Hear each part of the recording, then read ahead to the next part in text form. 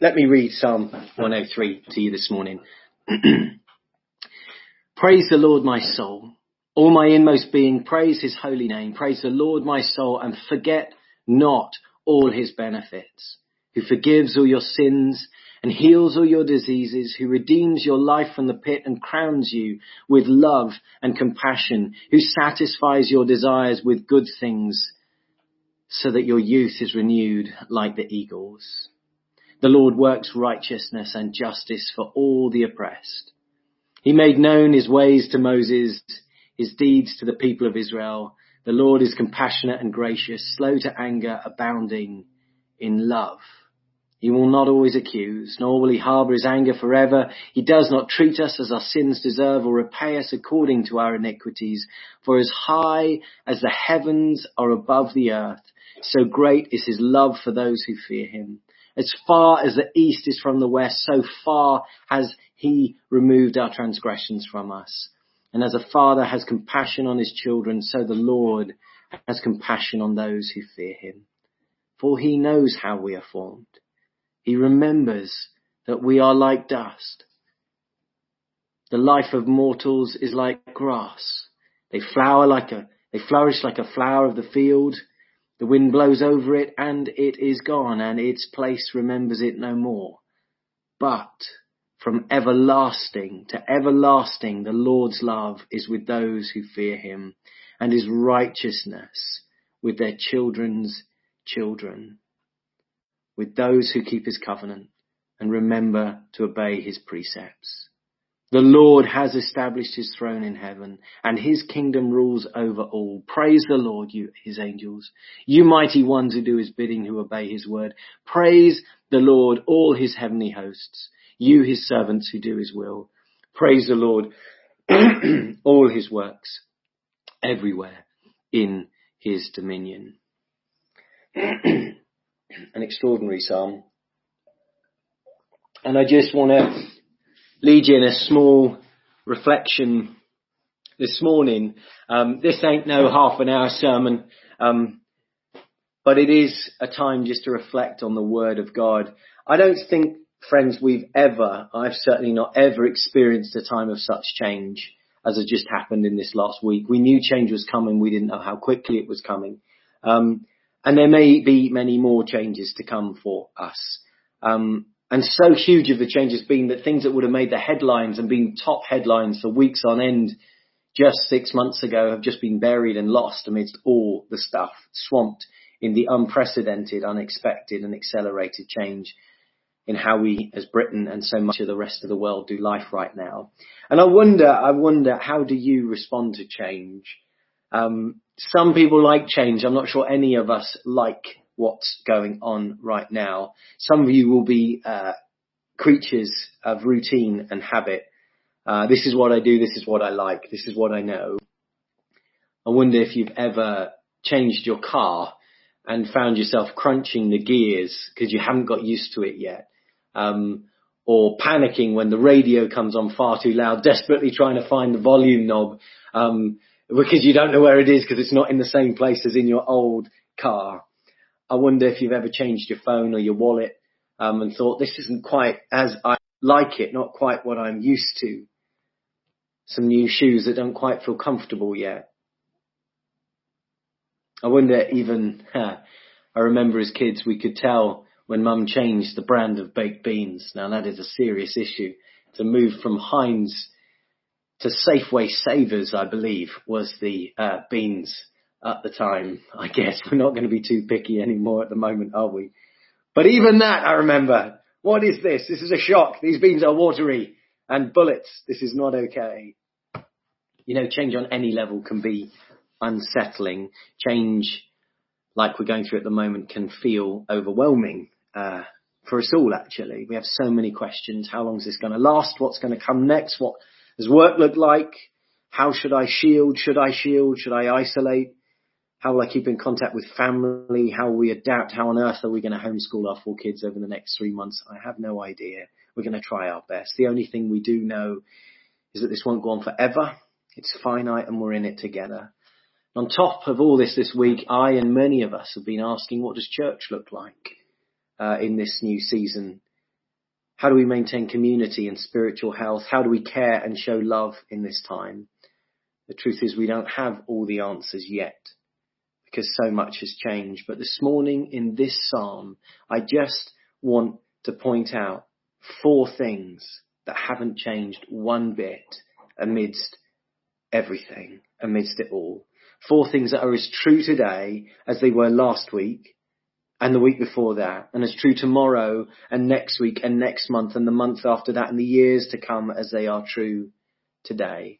So 4 things as you look at this psalm that haven't changed. And the first one is that God is worthy of our praise.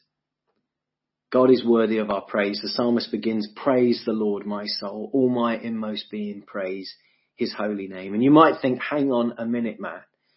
Good for him. I'm sure he's having a great time and feeling in a praisey kind of mood, but I'm not sure I'm in a praisey mood right now. And I would understand that. There are times when we do feel like praising, aren't there? When things are going really well, when we feel a welling up within us an excitement and we're really looking forward to something in our lives, or we've just got that moment of yes, and we praise God for all his goodness for us. I shall miss over the next coming weeks the yeah of David Pengilly. If you're tuned in, my bro, I'm going to miss your years from the worship group, the praises of our brothers and sisters. Right now, maybe we don't fit into the category of wanting to praise or feeling naturally like we want to praise. Perhaps your soul doesn't feel like it wants to praise, but I want to say to you, friends, whatever's going on around us, God is still worthy of our praise, our adoration, our worship. And in a time like this, it's actually one of our greatest honours and joys and privileges. I want to suggest that now's not the time to stop praising God or worshipping him, but it's the time to press in, to find new ways to worship him in this season, to get out those CDs and sing your hearts out at home, even when your heart doesn't feel like it. For praise, it's not just a response to how we feel. We don't just praise God because of our feelings. We praise God because of who he is. Praise is rightly a thing where we lift God up. As we do it, praise shows us who God is in our right perspective. We have a perspective that we can't understand. We can't see God. We don't know where he is or what's going on. We turn our hearts to praise and we realize who he is and how wonderful he is and how worthy he is of praise. It lifts up our hearts. We catch up with the praises that come out of our mouths.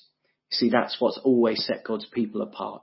We've always taken struggle seriously. In fact, throughout the ages, we've been the folks that have always been there in times of crisis, helping out, showing Jesus' love, taking seriously all the hurt and the pain and the need to respond.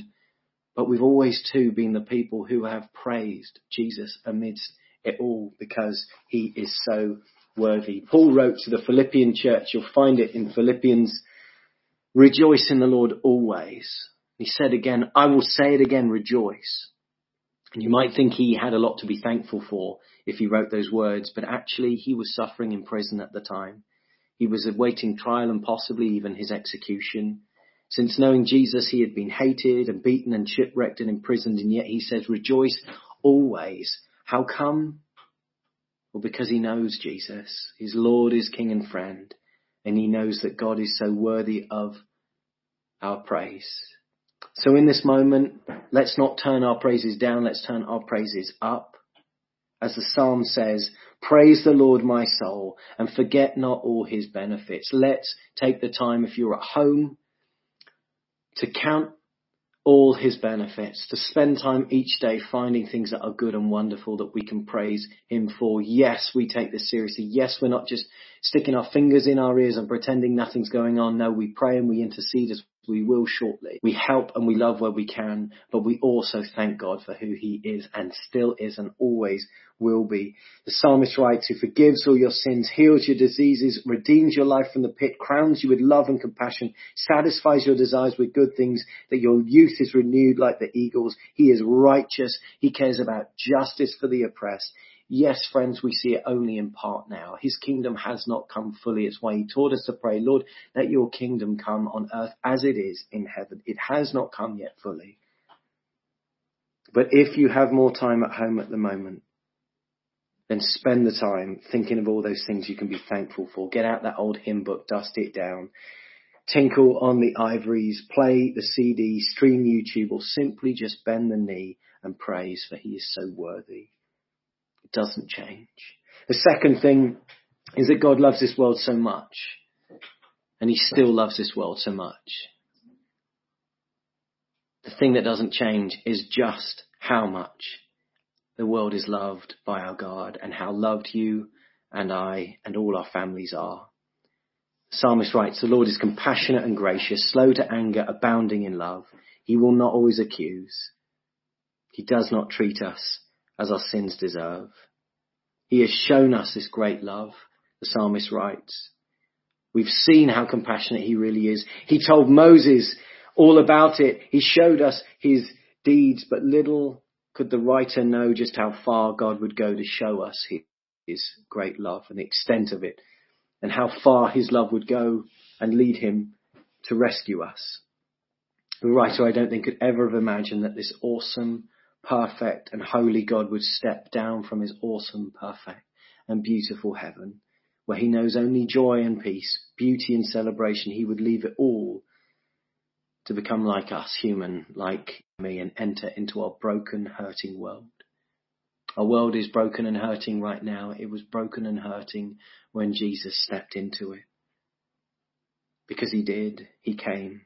Jesus came, fully God, yet laying aside his majesty to become fully human. He came and he walked amongst us in our brokenness. He walked with the despised and the hurting, the fearful, rejected and the dying, and he shared in their pain and he healed their wounds. And with his kind, caring, loving hands, he touched their eyes and helped them to see. Here is the love of God come to earth. And even that wouldn't be enough, for he would go to the cross. He went all the way. He let us mock him and humiliate him, spit on him, beat him and torture him, and nail those kind, caring, loving hands to that brutal cross, where he hung and died for me and you, so that you and I could be forgiven. We could know love. We could be in relationship with Father God. We could realize that we have a hope that is everlasting, that is beyond this life, no matter what life throws at us. And so that we would all know the enormity of God's love for the world. The psalmist writes, for as high as the heavens are above the earth, so great is his love for those who fear him. As far as the east is from the west, so far he has removed our transgressions from us. There is no way the writer could know the full extent of the truth of those words he wrote and what they would lead God to do. But the Holy Spirit who inspired the psalmist knew, and you and I know what Jesus has done for us. God loved the world so much that he sent his only Son, that whoever should believe in him shall not perish, but have eternal life. This has not and will not ever change. Friends, the third thing we know that hasn't changed is that God knows and cares about our human fears. I want you to hear this morning, and he hears our prayers. In a time like this, so many of us might feel concerned or a bit scared or worried. And we all, in a way, are coming face to face with mortality in a way that we often don't want to think about. We try and keep hidden. And yet I want to say that God knows. He knows how we're feeling. The Psalm says this, as a father has compassion on his children, just as we've been thinking about mothers and their compassion when they're at their very best. As a father has compassion on his children, so the Lord has compassion on those who fear him. For he knows how we are formed. He remembers that we are dust. The life of mortals is like grass. They flourish like a flower in the field. The wind blows over it and it is gone. Friends, he knows we're fragile. He knows we get afraid. When he walked this earth, the thing he wanted to say so often to us was, do not be afraid. I'm with you. Do not be afraid. And I believe Jesus would say these words to each one of us today. Yes, I know it's scary, but don't be afraid. I'm with you. And friends, these are not my words. It's not Matt just saying to you nice things today. These aren't cheap words or nice, well-meaning words that really are just niceties that we can ignore. No, these are the words of the Alpha and the Omega, the beginning and the end, the author and perfecter of our faith, the sustainer of all things, the King of heaven, the King of earth. He says, do not be afraid. You are loved. I am the beginning and the end, and your days are in my hands, and they are safe hands, kind hands and caring hands. From everlasting to everlasting, the Lord's love is with those who fear him, and his righteousness with their children's children. From everlasting to everlasting, this simply will never change. So believe that today. Know that you're in his hands, that you can trust him. Know that he knows your fears. Know that he understands and he is with you, and you can call out to him and you can stand firm on the truth of his word, his love for you and your families in this season. Paul continued his letter to the Philippians. He said, let your gentleness be evident to all. The Lord is near. Do not be anxious about anything, but in every situation by prayer and petition with thanksgiving, present your requests to God. And the peace of God, which transcends all understanding, will guard your hearts and minds in Christ Jesus. Friends, God is worthy of our praise. That hasn't changed. God loves this world so much, he sent his one and only Son. That hasn't changed. God knows and cares about our human fears, and he hears our prayers. That has not and will not ever change. And the final thing, and this one is really simple, is that God is still on the throne, as he has and he always will be. The Lord has established his throne in heaven, and his kingdom rules over all. Friends, we don't know what God's up to in all of this. We don't know how to understand it yet. We don't know how he will be at work, but we do know he's on the throne. He is good, he is loving, and he is our God. So in this moment, in this season, you and I are called to reflect unchanging things amidst all the changes. We are called to reflect this unchanging God of love to one another, to a hurting and frightened world. Ring around your friends and neighbours. Shop for others if you can. Listen, share, pray online and over the phone. And let's talk about Jesus with one another. Let's worship him and pray. For in all of this we can bring God's presence and compassion. The one who never changes, who cares about our deepest fears, who loves us so much he gave up everything for us to rescue us. And the one who is with us now, who sits on his throne, but who isn't absent, is a very present help in time of need, bringing his Spirit, his comforter, bringing us hope and peace, courage, grace, and love. And so we, as the psalmist finishes, are going to praise God as we are going to finish with a time of communion. The psalmist finished by saying, praise the Lord, you angels. Praise the Lord, his heavenly hosts. Praise the Lord, all his works. And for us, this final line, praise the Lord, my soul.